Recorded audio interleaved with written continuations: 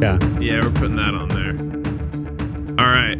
Hey, Paleo Hackers, welcome back. With me today is a very special edition. I got my friends and a good friend from the digital health space on the other line, Josh Trent, founder of Wellness Force. Got a real special story with that. Voted in Analytica's top 50 digital health influencers of 2015.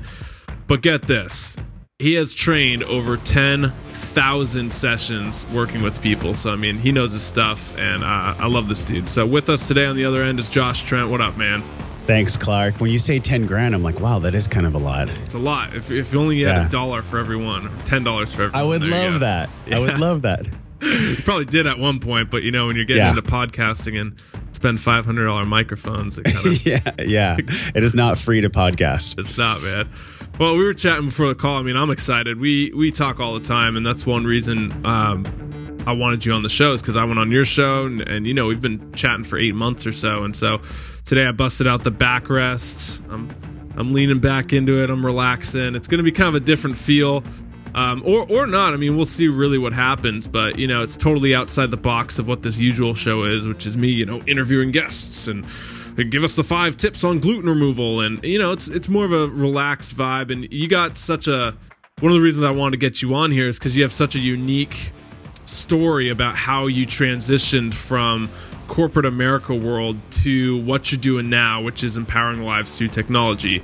And now you're crushing it with Wellness Force. You just launched your own podcast.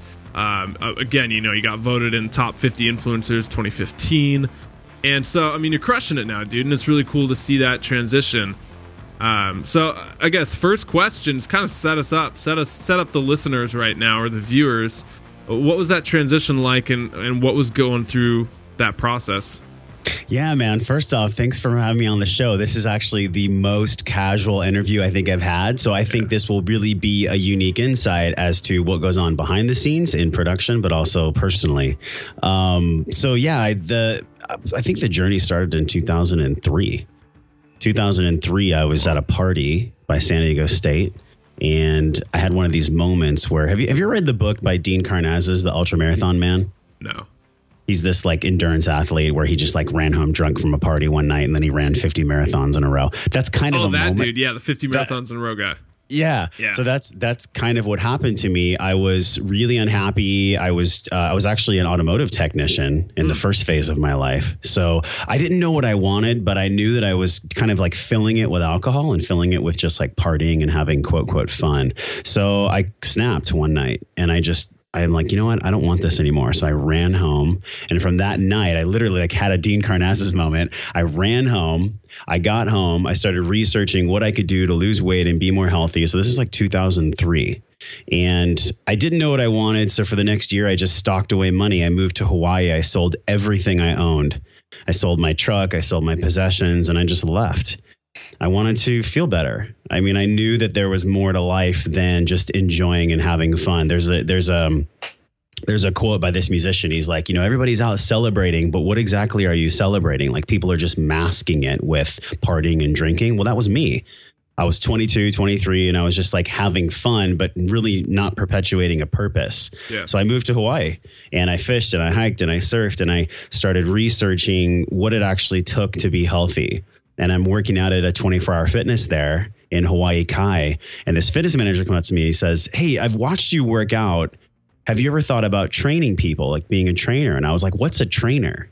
I didn't even know what a personal trainer was at this time. And he's like, you know, you help people. And he showed me the job. And I was like, wow, this is totally for me. Like I had this lightning bolt go off. And I thought, well, this will be a great way for me to learn how to have my own health and wellness and also empower other people. So I did that for 10 years. I was a fitness manager in clubs. I went through the entire journey of every certification you could ever imagine. I trained over 10,000 sessions. And then the wheels kind of fell off the wagon in 2011, 2012. I had a falling out with a mentor. I created a lot of negative belief systems, which will be something really unique that we can touch on later in the show. Sure. But these belief systems took me down a road where I just wasn't good enough to do what I was doing. I wasn't a good trainer. I wasn't a good wellness professional. Little did I know that I had already helped like someone lose 100 pounds, inspired thousands of people. Like none of that mattered because of these beliefs that I had structured. And so I totally left. I just said, you know what, I'm out. I'm going to go back to corporate America where it's safe. I'm going to get a steady paycheck coming in. I'm going to have some kind of success. I'm going to do it in the health and wellness field. I'm going to sell endurance sports software. And I'll never forget, Clark, like the very first day I sat down at the desk back at corporate America, I had this like ESPN ticker tape come across my forehead. And it had this message written on it. It said, "This is where grown men go to die." And I just had that feeling. I was like, I should not be here. But these belief systems that I had structured were so powerful that it completely removed all heart from what I was doing. And it was basically just like the egotistical mind, like safety, security, things like that. So my reptilian brain was in full effect. I wanted to have shelter. I wanted to have food. I was stressed out about like not making money and not being good enough and things like that. So after 2 years of that, waking up every morning feeling honestly depressed, like being in a state of mild depression for a couple of years. Because it sucks. I mean, you're not doing what you want to do, which is creative work and entrepreneurship and expressing yourself. You know, you're getting up, going to the corporate America grind with a ticker on your head. Exactly. And so after 2 years. So yeah, after 2 years, I started to get this feeling in my stomach, like I have to make a change, because I was literally committing spiritual suicide. Like financially, right. I was okay. Right. But who I am is different. And I've come to grips with this. I am born to be somebody who's an entrepreneur. I've always been that way. I had my business for 3 years where I was training clients. That was where I felt like I was truly alive. And what happened was, though, is I got the gift. I got the gift of goodbye. So I was working for this company. It was a startup. They had some issues with management changes, and it was just a great opportunity for me to move on. And so I got this beautiful gift of being able to introduce myself back into working with people, creating content in the digital health space. But I want to back up, Clark, because really this spark of change happened a year prior. So we're talking September 2014. I went with my girlfriend to the screening of this film. It's called Personal Goal. It's a documentary by 2 Olympic athletes, Skye and Tamara Christofferson. Yeah. And in this film, they documented quantified self. And I don't know if you've had any guests on your show about quantified self or self-tracking yet. A little bit.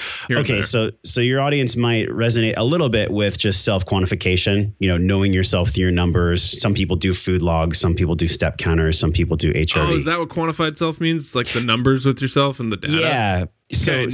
Never paired that up, because the quantified self movement was just this like buzz term floating around, and I didn't know what it meant. Honestly, I think it could be worded a little bit differently, but it is what it is now. It's kind of like quantum. You know, when people throw out quantum and you're just like, the hell does that even mean? I don't even know. Yeah. Or it kind of reminds me of the show Quantum Leap, you know, where the guy would like kind of like MacGyver, but he would go through time change. Consciousness too is another one, you know, like all these buzzwords. Quantified self was one. So thanks.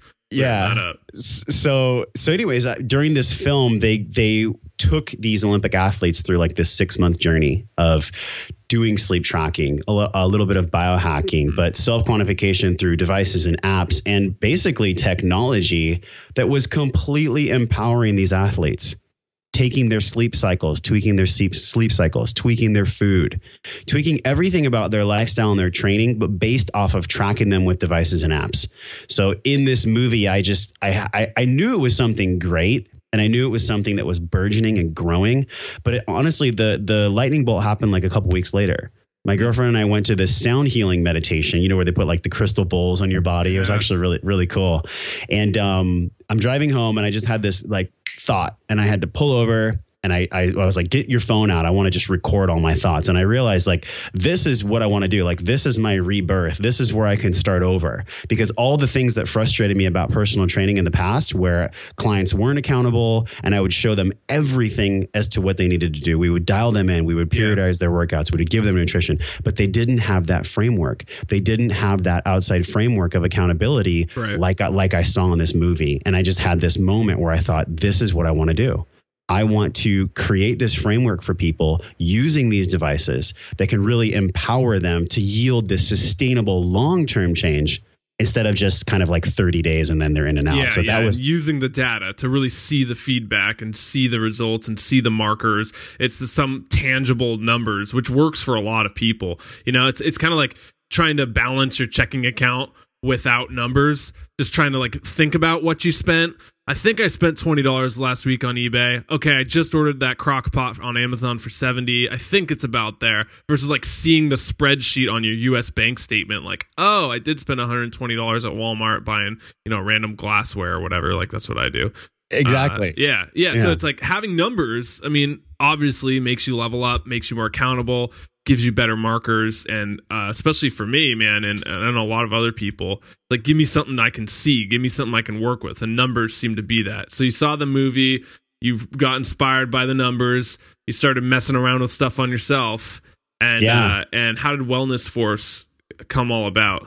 Well, Wellness Force has been my company since 2009. So it was the genesis of all my training history and all my certifications there.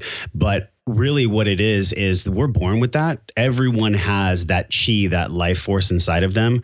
And all it is to essentially know your wellness force is just to tap the energy that's already inside of you. So wellness force is something that's extrapolated from these devices, but it's there already. Okay. All these tools, all these apps, all these different things, they're awesome, but they're tools. Yeah. It's the intention behind the tool that's worth way more than the tool itself. So these apps and devices are powerful. But anyway, so what happened was I made this transition into doing self-exploration. And I started working with apps and buying different wearables and seeing what worked and seeing what didn't. There's a lot of crap out there, to be honest. Yeah, it's tons of crap. That's why I haven't gotten into it. It just seems like cheap, made in China crap. Like McDonald's pedometers that you used to get in Happy Meals that would like, you could just shake them and they'd get like 1,000 on there. And then you actually wear them and it'd be like 20 and you're just like, this thing is worthless. But anyway, sorry to detract from what you're saying. There's a lot of crap. You started experimenting with them. There's a lot of early stage equipment that doesn't have validity because people are just trying to get it to market. But there is a lot of money coming into this space from pharmaceutical, from fitness, from wellness companies. Like Gaiam has actually partnered recently with Muse, the brain sensing headband. Yeah. We're going to have the founder of Muse on my show in a bit, and she's going to talk about why she created Muse and the science behind it. So we have some academia and some very large companies that are pumping in millions of dollars into this space. So even though it's early, there's a lot of history attached to it already. And on top of that, follow the money. Under Armour just spent $500 million getting 120 million user avatars from Endomodo and MapMyFitness. So if you want to think about where things are going in fitness and in digital health, follow the trail of investment. What's a user avatar? Like the profiles? So Clark, now if you wear a Fitbit, we're going to know where you step, how you sleep, and how you eat. And that's powerful. Not only from a life-changing, it is kind of like Big Brother at the same time. But the cool thing about it, though, man, is that now we get this really high level view of exactly who you are. Like, how do you show up in your life? Sure. What kind of wellness person are you, or what kind of person are you that are taking away from your wellness? Sure. Man, that's a cool story. And I think a lot of people resonate with it. And I remember, so, I mean, how it's going to conclude. I remember this is kind of where I come in, like 8 months ago, when you get this recharge of what you're going to do with Wellness Force and you're all amped up about it. And you gave me the call, and I remember the coffee shop I was in on Capitol Hill, and we were having it. It was a really good conversation, but you called me out of the blue and were telling me all about what you wanted to do. And I mean, dude, like a year later, now you're crushing it with the podcast, very professional. I listened to a few episodes of it. You clearly have some stuff of what you want to do. Top 50 influencers, writing blog posts, getting some traction going. So it's just really cool to see that progression. And for a lot of people listening, how they relate and fall into it, because this isn't something that just Josh did and no one else can do. This is something that if you're listening right now and you don't like the job or the situation or the position you're in, you're not stuck. You can get out there and make change happen. You just have to be willing to go down that unsafe path, risky path, dangerous path, and sacrifice the safety. I mean, you really do. Are you going to fall back into safety, or are you going to step into growth? And that choice is something we make in... Go with the growth. We make it every day. We do. And so what you're saying is go with the growth. You did both. You went with corporate America. It's not who you are. It was life sucking. You had the ticker on your head. And now you're doing more of the growth path, which is also the more risky path. I mean, when you don't have checks coming in and your bills are still due and your rent's due and you got to pay for good quality food and maybe even have dependents. Like I know a lot of people have kids and family and all this other shit they got to take care of. that they can't even really do this. It's not financially feasible. And so that adds to the stuckness as well. And I mean, this is a long rant. The point of it's basically to say, like, don't let that negative self-talk get in the way. Don't let the reasons of why you can't overthrow the reasons of why you can. Powerful, man. Yeah. But those reasons, by the way, that you talk about can stack up real quick. And I got a few years on you. You know, I'm 35, so you're 23, right? 24? Yeah, coming up on 24, yeah. So right. So it's interesting because I can draw parallels between you and I. Even before the show, we were talking about how no matter how far you are in your journey, no matter how much you know, no matter how educated you are, belief systems are ingrained from childhood. I mean, they go way back, right? Yeah. So the value that we put on who we think we are and what we think we're worth. I mean, if you don't explore those, if I don't explore those, then they're going to come up when I'm 50, when I'm 60, when I'm 70. They're never going to go away. Yeah. So one of the things that's been really powerful that I've done through this work is a lot of personal development. I know you're a huge fan of personal development. We've talked about a lot of books that we've shared, the same authors that we've read. And what I like to focus on every single day is doing something where I'm chipping away at that belief system, because it's always going to be there. I'm not going to ignore it. I'm not going to bullshit myself and say, oh, you know, positivity reigns, because positive thinking only goes so far. So like, if I'm really going to move forward in my life and create what I want to create, which is serving 1 million people through technology and bettering their wellness through 1 million people, that's going to take a lot of exploration into the value of the person I am. So personal development's huge. The ways in which I've done that personal development have been some experiential workshops. And if people are looking to be an entrepreneur or launch their business, or somebody's looking at this show and thinking like, oh, well, you know, these guys were born into it, or they had a silver spoon. It could not be farther from the truth. Yeah. Right. Like my mom was a single mom. I was raised on welfare. I don't have a quote college degree, but I have a lot of experience. I have a lot of knowledge. I have a lot of certs, and I did the work. Yeah. And I'm continuing to do the work, and I will never let up from doing that work, because when you stop doing the inner work, that's when you stop getting successful. Yeah, you got more letters after your name than I can even pronounce. I mean, there's like just CCPT 99278Z. Like, it looks like a barcode. You got a lot of letters. Remember, it's all credibility is all about letters. So the more letters you have after your name, the more credible you are. Yeah, I see some of these public speakers, and it literally is like 10 times longer than their actual name. Yeah. Yeah, it's hilarious. Yeah, you get into it. But okay, so yeah, Wellness Force is alive and well. It's cranking. You got your podcast that just launched, and you're here today. We're talking about, you know, everything we've been talking about, which is accountability, lifestyle change, behavior modification, different mentalities, limiting beliefs, technology. All that stuff's alive and well, and yeah, man. I mean, I don't really know where we want to start. We can just keep going with kind of the progression. And I guess limiting beliefs is a big one, because the person right now who's listening to this, and we've already kind of talked to them, but I want to really identify it. They're saying, I've always wanted to start my own entrepreneurial endeavor.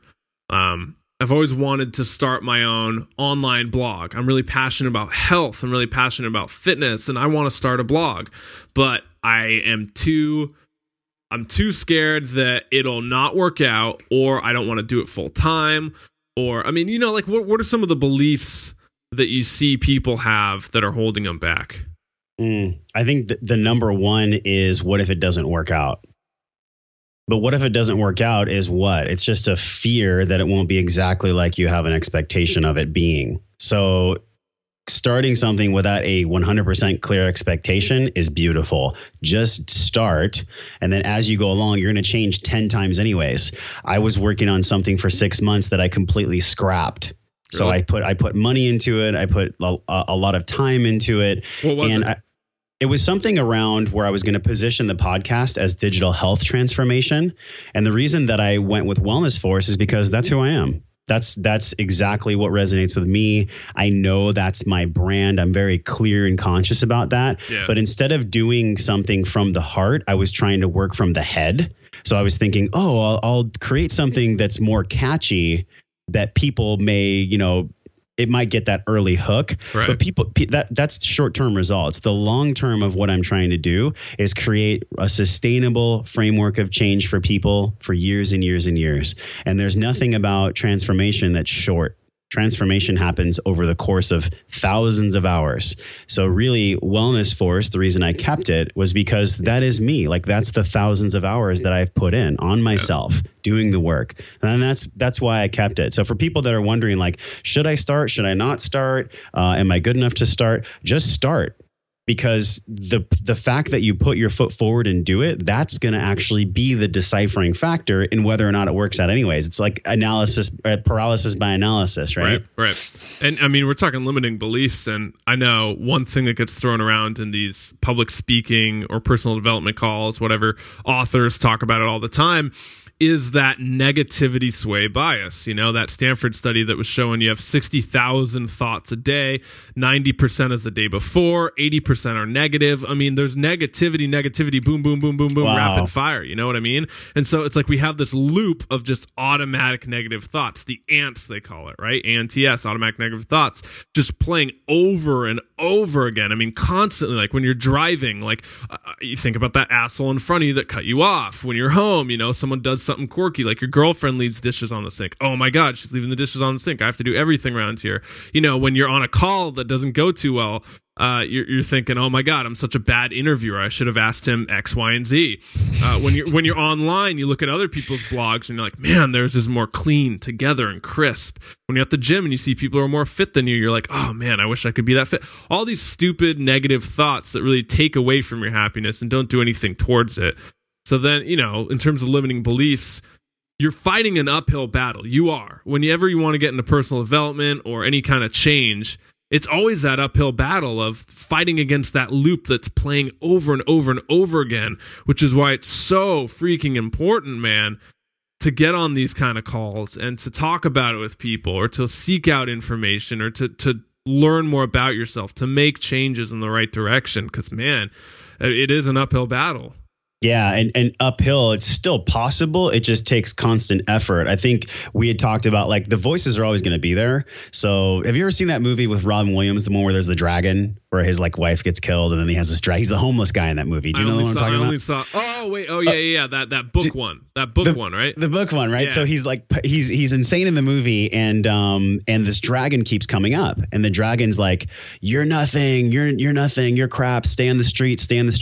And then finally at the end of the movie, I mean, you know, killjoy here, but he defeats the dragon, not by telling the dragon he's not there, but by just recognizing and acknowledging that the dragon is there and then still moving forward with life. And that's what these belief systems are. Like, they're so ingrained from childhood that there's no way you're going to be able to just extract and let go. Right. Like you're just going to have to acknowledge and let go because they're never going to go away. So that's what I'm really focused on, man, is like being comfortable in the uncomfortableness of the dragon being there, of the belief systems being there, because I think there's a lot of talk, especially in the fitness industry, of like fake it till you make it. Just put on a smile and it'll all go away. No, it won't, because you still have to go to sleep that night, and you got to go to bed with those thoughts anyways. So do you really want to be a fake? Yeah, like do you want to be authentic or not? That's worse than the actual feeling, man. Being a fake, you know what I mean? Exactly. Like, and for sure, and not to take away from your rant, but the times that like I'm on the podcast calls, and I feel like I have to be interviewer Clark, and I'm not like authentic Clark, are the calls I walk away from like, man, something doesn't feel right. Like, why don't I have that high I normally get from a really good authentic interaction? You know, and there's guests I get that interaction with, but it's not everyone. I'd say it's probably 60% of them. And I walk away from those calls feeling really expressed and authentic and creative, and my whole day is better. But like when I have those calls, I feel like I have to either lie about what I'm doing in my own health and that I don't eat Snickers bars or whatever from time to time. You know, like those calls where I feel like I have to fit this mold and fake it. Those are the calls I walk away from like, something doesn't feel right, man. It feels like out of integrity or authenticity. I mean, speaking of authentic, you're like, hey, did you know we're going to video? And I was like, well, maybe I should make the bed and like, you know, I have a backwards baseball hat on and a hoodie. Like, this is about as authentic as it gets. So I love these kind of calls, and I can resonate with you a lot because I've interviewed people where it's been outstanding, and I leave and I'm just like, wow, I'm like charged for the whole day. And then I've had some interviews where I'm just like, you know what? Like, that person didn't open. They never opened up. They just gave me when I was on that show. Ours is pretty good, actually. Okay, good. Except for the power failure. Except for the power failure, that kind of sucked. That was the best. But I know what you're saying, and these types of conversations happen with coaches. They happen with therapists. They happen with wellness practitioners. It's all about who's going to get more real. Like, the more real you get and the faster you get there, the quicker you're going to get results. But there is so much, and I'm speaking from my own mind, there is so many levels of belief that they're essentially just habits, right? You have this habit of belief. It's based on a story from your past. And these are the things that as human beings, we get to get through. Yeah. And totally too, man. I mean, we're talking about intentions, and the intention behind like why you're opening up and why you're being authentic and why you're being radically honest is as important as what you're actually sharing. Because the girl who opens up first thing off the bat at a cocktail party and talks about like emotional trauma from her childhood, you're like, red flag, no thank you. It's like, probably not going to work out. Like attention, like to me that just screams like desperation, attention, all that stuff. Yeah. But like the people who and then they open up, and you get a different vibe from someone who's being authentic, open, and real from a place of being genuinely like vulnerable versus you do from a place of where they're like attention seeking or victim playing. Sure. Absolutely. Because victimhood is something where you're constantly getting other people to validate it for you. So you're like, hey, did you know I'm a victim? Here's why. Let me tell you all my stories. Yeah, for sure. Yeah. And it's a form there. But, I think one thing we touched on, which is accountability, whether it be, you're right, like a therapist or a friend or a podcast that you listen to or something. It's one thing to read the books, and it's one thing to do the journaling, and it's one thing to listen to our conversation, but it's another thing to get in the conversation and have it for yourself. And that's one thing one of my biggest lessons this year, man, is I used to listen to these kinds of podcasts nonstop, other people's health podcasts, different personal development podcasts, just like you're listening in on a cool conversation. And then I started realizing that I would take on their thoughts and their beliefs and kind of articulate them in my own life. And that I really, something didn't feel right. It felt like I was faking it till you make it. And it's only where you do the work yourself, not borrowing things from other people, where you start to see the benefits. And I think the best way is accountability, like actually sitting down with your friends and having a 3-hour-long conversation about life and struggles or whatever you're working on, or actually seeking out the therapy and getting someone who can listen to you, be a third-party perspective and articulate back what you're trying to work through. I think that accountability of having someone else there is such an important growing tool that we don't focus on enough. Yeah. And exactly what you're talking about is the power of this digital health, because these are accountability systems. Like you're saying, like have a group or have somebody that you work with. Right. This is exactly why these devices are so powerful. What is that when you held up? This is Fitbit Surge. So this is like a heart rate tracker, step and sleeps, and you can put in food into your app on your phone. But that's the conspiracy government one where they can get all your information. Yeah, they're already selling it anyways. Yeah. They're already selling it to people. So you're selling out, Josh. Well, we all do, right? But as long as I'm selling out to my own health, I'm okay with that. Okay. But these devices are phenomenal because now you can have like 30 people. If you're a coach, you can have 30 people that you're all checking their steps and you're gamifying it. You're making it fun. Now, for you, when we had talked about digital health, it's not something that you've been integrating yet, but there are 5 out of 10 Americans that have either purchased a wearable or are thinking about purchasing a wearable in 2016. So this market is exploding, and it's because people want more accountability. Like what you're talking about with people that meet up with a partner or people that go to a coach, what do they want? They want results. They want to get better. They want to actually see progress. They want the needle to move. These devices now offer really powerful mirrors that shine activity back to someone and say like, hey, Jane Smith, like this is actually how you're sleeping. This is actually granularly how you're working out. This is the calories you're eating. This is the calories you're putting out. So all of these devices and all these apps, they're just mindfulness. They're just accentuated mindfulness. They're mirrors of mindfulness. So the way that these devices are going to make people better is by holding people's feet to the fire. They're not for everyone. These devices are really made for people that want to truly get better, that don't want to have these existential crises anymore, right? And it's not a one size fits all. It's not a blanket statement because, as we talked about before, the intention is way more powerful than the tool. Yeah. But the tool is the most powerful set that we've seen in all of fitness and all of wellness, because finally, a physician or a coach or a trainer can get all the data they've always wanted about someone, and it's accurate. it's very, very accurate. Of course, it's not 100% accurate because at this stage in the game, it's early, but it's accurate enough to know that if you're a trainer and your client is coming in, you know exactly how they're being when they're not with you, and that's never been possible before. So if you were to convince me, because I'm probably in the 50% that's thinking about it. I don't know how they pull that. Like, are you thinking about it? Like, sure, I'm thinking about it. Count me in. What one should I get in 2016? What's the first one I should try out? I think for you, because you're just kind of checking it out and getting a feel for it, you should just get like a very basic one. Like get like a Misfit where it just tracks your steps, it tracks your workouts, it tracks your sleep. That's what it's called, a Misfit? It's called a Misfit, yeah. Okay. Cool name, right? Yeah, it is kind of cool. And something basic like that. The heart rate tracking at the wrist, I've done split testing where it's not as accurate as at the brachial nerve. So the brachial nerve is a lot more succinct. The closer the heart you get, the more accurate your measurement's going to be. So these wrist trackers and even the Apple Watch, the reason they're not accurate is because they're really far away from the heart.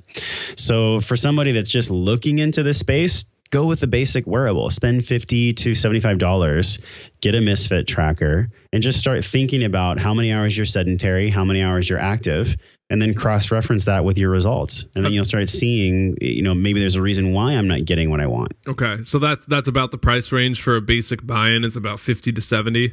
Yeah, I think so. Okay. And I think that he's going to get cheaper too. Yeah, probably. And do they integrate with your like smartphone app, or how does that work?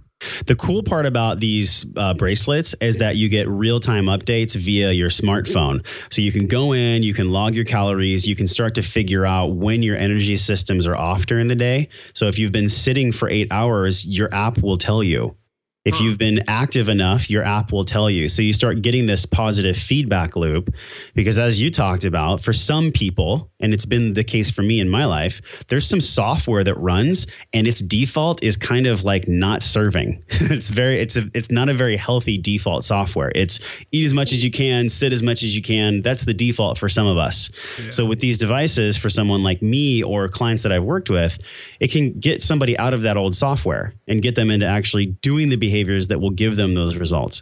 You ever feel like a slave to it though? Like if your iPhone's telling you, it's kind of like the nagging mom over your shoulder, like do the dishes, take out the garbage, clean your bed, clean your room. Like, do you ever feel like your iPhone becomes like, get up and walk, stop sleeping so much, or like, all those things? Does it ever bug you? Well, it's not as aggressive as like a sock puppet coming up, but it is something where discipline is freedom. I've always felt this way. The choices that we have to make. I read a book recently, Gretchen Rubin. She wrote a book on habits, and she talks about the choice.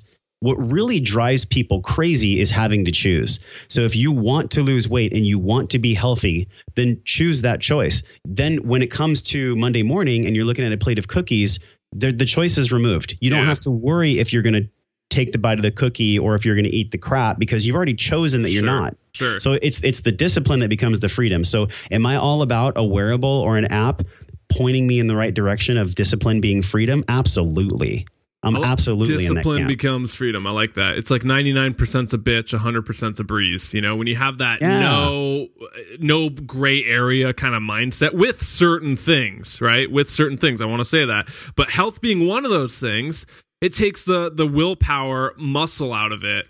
And you just commit. It's no questions asked. You don't have to think about it. You shouldn't be standing at aisle 7 in Whole Foods for 30 minutes trying to pick out crackers, and there's like 50 kinds of crackers sitting there. And then 30 minutes later, you're reading labels, which one has gluten, which one's with almond flour, which one's coconut flour. And then you realize you're just picking out stupid crackers. And is it really worth your 30 minutes? And so we use this decision-making thing on dumb things like aisle 7 Whole Foods crackers when we could be putting it towards other things like, I don't know, where should we go on the date for dinner tonight or something like that, and you're so right, man, that like kind of willpower, freedom and discipline. I like that way of you put it.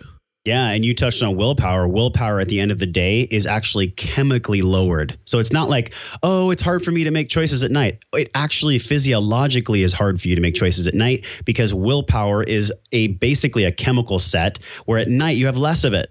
And they talk about this all over behavior change science where at the beginning of your day, your willpower is strong.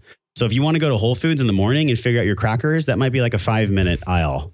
time. But at night, yeah, you're going to have more wishy-washy type of emotion around what you should do and what you shouldn't do, unless you've removed the choice. Right. If you remove the choice, then you don't have to worry about the conversation with crackers for 30 minutes. They call it willpower fatigue too. And it's been, I've seen the stuff in books and like habit formation articles, which is really fascinating, especially in this day and age. And, there's significantly more mess ups with surgeons late at night. There's significantly more calories that get consumed later in the day. I mean, no one's eating chocolate cake for breakfast, and if you are, it must have been a hell of a weekend. But you know what I mean? Sounds like the 4th of July weekend. Sounds like Josh's 4th of July weekend. Yeah, just talking about that. Glad you got the reference. But it wasn't chocolate cake, but hey, it was close. Yeah. But late at night is when you start binging on the crap, because all day you've had to be at work making decisions, and you have to come home. Which road do I take? You have to blah blah blah blah blah blah blah. Okay, screw it. I'll eat the cake. For me, it was beer after a long day of working. I worked with kids at Boys and Girls Club for about 8 months, just on and off, and loved it. I mean, didn't feel like work at all, but man, talk about being in a role where you have to make decisions. You got to plan stuff. You got to take care of 50 middle schoolers. You know what I mean? You have to make sure they're doing things. You're watching 50 people. So when I got home from work, I was like, I am so done making decisions. I don't even want to decide what I have for dinner. So I just go in and grab a few beers or whatever and crack those open. But started to progress more towards being automated systems. So in the morning when I woke up, I didn't want to think about what I had to make every single morning for breakfast. I just wanted to know I was going to have eggs, some bacon, maybe sausage, and vegetables. Boom, let's do that 5 days a week. But your food intolerances, and you're going to eat the same thing. Stop thinking about that. Start thinking about the benefits of not having to decide, of preserving this willpower. Yeah, and you reserve the right to change your systems, but if something's working and you're feeling good about it working and it requires as little planning and thought as possible, go for it. Yeah. Man, so what other systems do you like to automate in your life? I think for me, the automation of online, I use Evernote, I use a software called Rescue Time. And this quantified self space is really cool because half of it's academia. I mean, kind of like dorks. And I think dorks run the world because I'm one of them. And then the other half is more street smarts. So it's people that are actually looking for this data to find meaning in it. So what's cool about this movement is that there's all these different hacks that you can do. I think on your show, people talk about biohacking and life hacking and things like that. This movement helps people hack their day so that you can actually get more time, so you can spend 30 minutes, looking at crackers. Right. I'm just joking. What you want in life. So that you can have that time to be more healthy. I mean, that's really what this is. So I like to automate systems where if I work with a virtual assistant, then I'll create a massive list of everything that I have to do. And then there's check marks, bubbles in Evernote. Do you use Evernote? No, haven't gotten on it. Oh man, you got to use Evernote. You got to check it out. Too confusing. I like the to-do list. That's the written down to-do list. That's what I thought in the beginning, but then the more you use something, you go old school. I go old school. You're going to get checked off after this, man.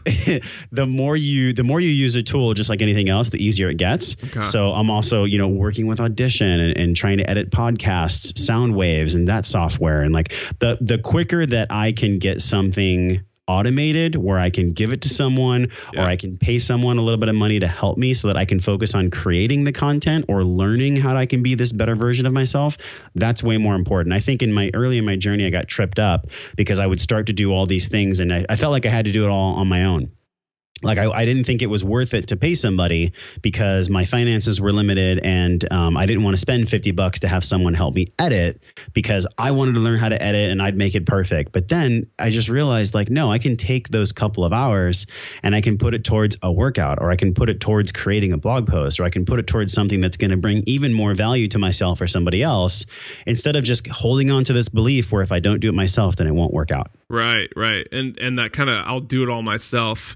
If you want something done right, you have to do it yourself. This gets perpetuated throughout everything. And I think part of the reason you become an entrepreneur is because you have a creative mindset and you see things, you're a visionary and you see things better than they are and you want to create that. But that also can backfire. And the shadow side of that being you think you have to do it all yourself. And everything has to be done by you, and that only Josh can do it like how Josh wants it. So therefore, I have to take on, the 20 plus hours of editing it takes to get a season's podcast out or whatever. Right.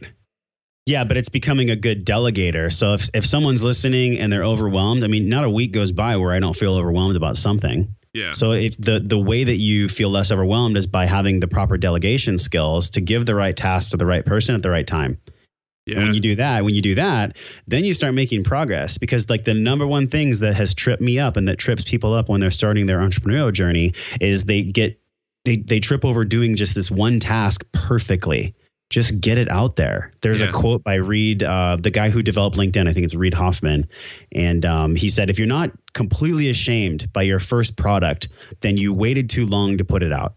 And it's very true. Like, just get it out there. You're going to change it anyways. I mean, I told you I did something for 6 months and scrapped it. Like, you're going to change it. Yeah. So just do it. Put it out there. As the tumbleweed rolls down the hill, it's going to get smaller. You're going to change it. So just go do it. I like that. I like the emphasis on shipping that Seth Godin puts on it too. He's always like, shipping.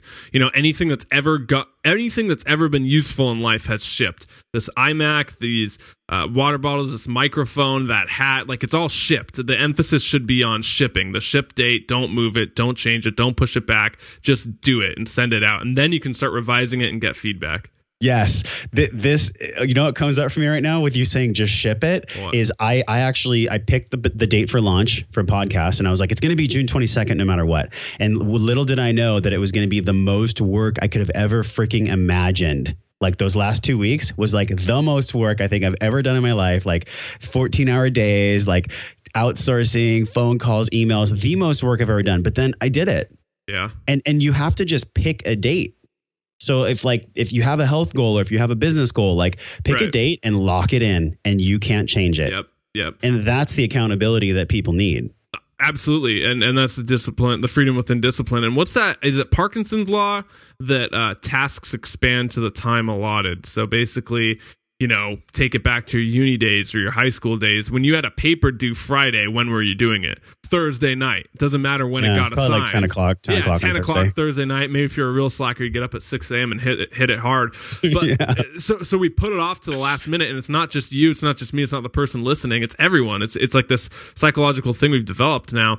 And so if your task is going to expand to the time you allow it, then that's why deadlines are such powerful motivators. I mean, look at how many people get in shape for weddings. Why? Because they have that deadline. On June 28th, I'm getting married. You know what I mean? And so I have to get in shape by then. Or businesses, like you said, you know, okay, on June 22nd, I'm launching my podcast. Everything needs to be aligned for it. So I think with a lot of people, or fitness competitions, you know, by April 15th, I'm getting in that fitness competition for the first time, and I'm going to be on stage, so I need to diet down. The more you can set a deadline and break it down, that's kind of your discipline, and then you can go for it. Yeah, absolutely. Because if you don't have that thing you're working towards, then what's going to motivate you when things get hard? Yeah, it's going to be really difficult to keep going when there's no actual date that holds you accountable, at least for me. So aside from wearables, setting deadlines, you know, willpower, all this stuff, what other methods are you employing in your everyday life for kind of technology, like accountability? Let's stay on that topic. What do you do? How do you keep yourself accountable? Yeah, putting in a system that you don't deviate from. So in the same way that you automate things online, I've put in a system in my life where every single day I try to structure it A, B, C, D, E. And I don't deviate from that, because the times that I do deviate from that are the times where I start being that guy in the aisle thinking about crackers. It's like, when's the decision? How am I going to make the decision? When I've removed the decision in my life. So this morning I did, are you familiar with Hal Elrod? Mm-mm. So Hal Elrod is a motivational speaker. He died when he was 20 in a car crash, came back to life, made a book called The Miracle Morning. And I've been doing this morning, I just did The Miracle Morning, where you do 10 minutes of meditation, 10 minutes of visualization, 10 minutes of journaling, and 10 minutes of affirmations. And then you do 20 minutes of exercise. So you combine all these tasks into an hour, and that sets you up for the entire day. I mean, you know, anyone who's a motivational speaker, a professional, an entrepreneur, they have a certain way they start their day. And how you start your day is how you put your foot out into the world, how you're going to show up that day. So starting your day on the right foot for me has been great. Like, and it's not going to be like an everyday thing. Like some days you might do everything and start your day great, and you might not have a great day, but just putting that system in place of always doing the same things in the morning is going to make your day a lot better. You're going to be more productive. You're going to have a better mindset. You're going to be more positive. And it could be different for anyone. But for me, the times that I have, that structure in the morning, that's been the best. For sure, man. And it's like that Tony Robbins calls it hour of power, or 30 minutes to thrive, 15 minutes to fulfillment, whatever you want to do. Everybody has their own definition. Everyone's got their own thing. But I mean, that's so true. Even in my own life, like this morning, I woke up, I didn't prep for the interviews. I had a big guest coming on before this, and I knew I had this call afterwards that I was going to kind of freeform, but I wanted to definitely prepare, read up on what we were talking about for the call earlier. And so I woke up at 6, the call was at 6:30. So I had to make my breakfast, and then it just felt really rushed. It felt like I didn't get any time for myself. It felt like I couldn't journal. I couldn't read the stuff I wanted to. I couldn't relax. And so I was in this kind of like hyper anxious mode. I had a lot of anxiety. And so I think I went into the first call in that kind of roundup mindset, and it didn't come out the way I wanted it to. And I was a little like down on myself. I know we were talking about before this, but what's crazy. You mentioned Robbins and his protocol. Everybody has their own system or whatever it might be. These people though, they don't deviate. Like they could be on vacation in Barbados. They still do their same, no matter what's going on, because they know if they do that one thing, that system in the morning, then it makes their entire day different. And that is a goal of mine to always uphold that, to always start my day in that specific way. Like you even mentioned it right now. Like I didn't start my day how I wanted to, and I was kind of rushed in the morning, and then it impacted the way that you want to show up. Like the cool Clark that you are, you weren't able to like really shine light on that because the day was started not how you wanted it to be. And I think anybody who wants to achieve that has to be in place. And luckily, you and I have the luxury of being able to structure our days. And so the person who's working the 9 to 5, maybe that does mean if you got to do an extra hour and you got to get your kids to school, maybe that does mean you get up an hour early at like 5 o'clock in the morning. Maybe it does mean it, but you know what? Your day's going to be better, and you're going to thank yourself for it. And you're worth it. You're worth that hour. You're worth that 30 minutes. You're worth that 15 minutes. Like, what are we saying to ourselves when we don't have the time? No, you make the time. You do the rituals. And so talk about needing to take my own advice. Yeah. I get to structure my whole day, and I'm still like rolling out of bed, brushing my teeth, and then hitting the research before a podcast that I put off to the last minute. Parkinson's law right there.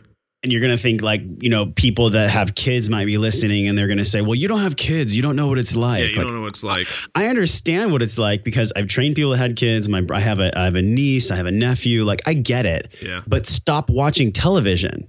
Like stop doing things that are hour and a half commitment of your day where you're just turning your brain off. Like stop doing those things that aren't making you better. Like if someone's listening and they actually want to get better, they're probably not going to say like, oh, well, you don't understand you have kids. And if they do, well, then there's the belief right there that needs to you need to get rid of that. Sure. Yeah. You can always do it. Cool, man, dude. Like an hour flew by, 45 minutes. I don't really know what the timer is because we were talking beforehand.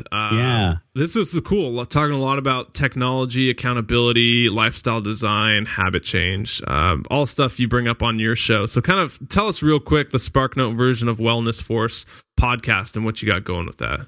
Yeah. So the cool part is that it launched on the 22nd and it's been a couple weeks, and I'm so stoked that we got picked for #1 in fitness and nutrition on New and Noteworthy, which I had no idea that was going to happen. I was super stoked that at least the content resonated with people enough for it to be there.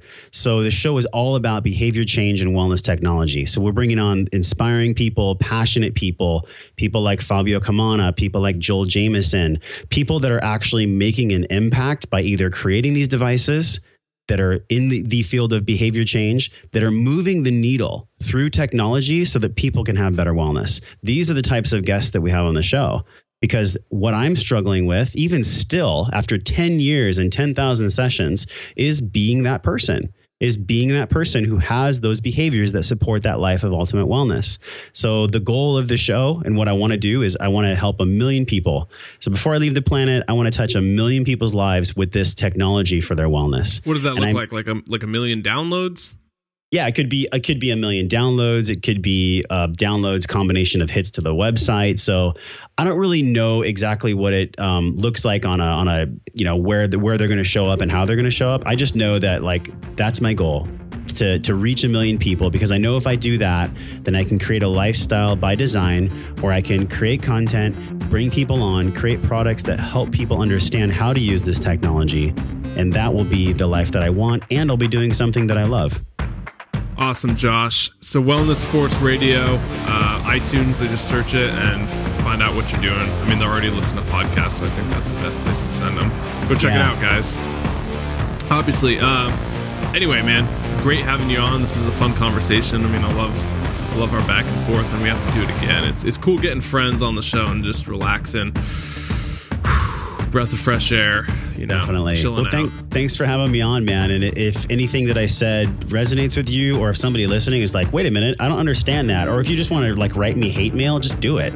Josh@wellnessforce.com. Write him hate mail, guys. Yeah. All right.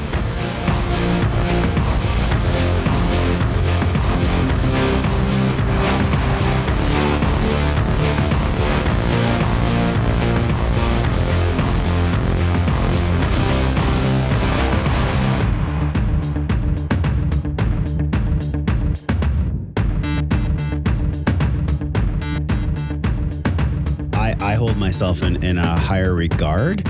So it's almost like, I think what I'm struggling with now is when I'm in this position where I'm giving advice to other people about how they should live their life, I get to live my life I get to walk the talk, right? So that's kind of what I'm struggling with, dude. And then below that is a structure of belief systems that I'm still seeking therapy and still seeking work for, work in progress, baby. Yeah. That's what this thing is, dude. So no matter how far along you get on your journey, you're still kind of carrying baggage from the past. At least me, I'm speaking in my persona. So, dude, I agree. I mean, in terms of holding yourself to a high standard, I think everyone in the health sphere should be doing that. And I know I do. And it's something you can't help but doing it if you care about what you do. And so, if you're talking about a lot of things I talk about with meditation or personal development ideas or, negative self-talk, automatic negative thoughts, yada, yada, yada. And you start doing them, or you start slipping up on your meditation practices, or you're hosting a podcast show and then you go eat Ben and Jerry's, or better one yet, man. I remember last year, I was hosting the Paleo Hacks podcast, and I have a chewing tobacco addiction. I've kicked it now, but it comes back from time to time. So I would literally hard. That's a hard one. I would literally finish a podcast about going gluten-free and removing toxins. And then I would spit in my cup. And I was just like, what are you doing, man? And that lack of consistency and integrity of where you're talking about toxin removal and yes, that's so important. Oh, that causes cancer. Oh, how dare those people consume those toxins? Not us on this holy show, right? Yeah. We're so much above that, but let me go pop a dip and spit like a madman, Totally. Totally. I get that, man. I get that for sure. Yeah. Well, it doesn't take away from the good you're doing, because you're still doing the good. But on the backside, the part that, or at least I'm speaking from my mind, the part that I want to hide is the part that I'm still trying to figure out. I've got a lot of it figured out. And I would say above the gamut, with most people, I'm in that percentage of people that knows more than most. But the way that it shows up in my life and what I'm still working through is this fucking self-talk, this mentality mindset of am I good? Am I not? Am I cool? Am I on top of it? Do I have what it takes? Self-worth, da-da-da. And no matter what age you're at or what stage of life you're at, people go through that. You can be 60 and have that conversation with yourself. You can be 60 and still worried about if you took the right path or where you should be going in the next 10 years. Those things never go away. And we think we're going to have it all figured out once we get this magical career, once we get the magical relationship, and then we can just coast. And now we're this happy person. But I mean, for real, dude. Yeah, it still keeps popping up. And I think the more though, you realize that it's going to be there. It's going to persist. It's going to pop up your whole life. It's almost really refreshing to know that the work you put in now is going to pay off in 20 years, in 30 years, and 40 years when you have the strategies to get yourself out of those places, when you maybe have a little too much on the fourth and eat like shit and then wake up and feel like crap and have negative self-talk. You're the kind of person who invested in himself, developed the strategies it takes and the skills and the knowledge to get yourself out of that place later on. Yeah. Yeah. Yeah. Yeah. I think in my mind though, I'm like, okay, if I'm going to say one thing, then I better do it. Right. Because I want to be authentic. Yeah. I want to be in the same space of my words as my actions. I want that to be a mirror. So that's the disconnect, but it's also the human experience. Like that's what I get to figure out here on this planet.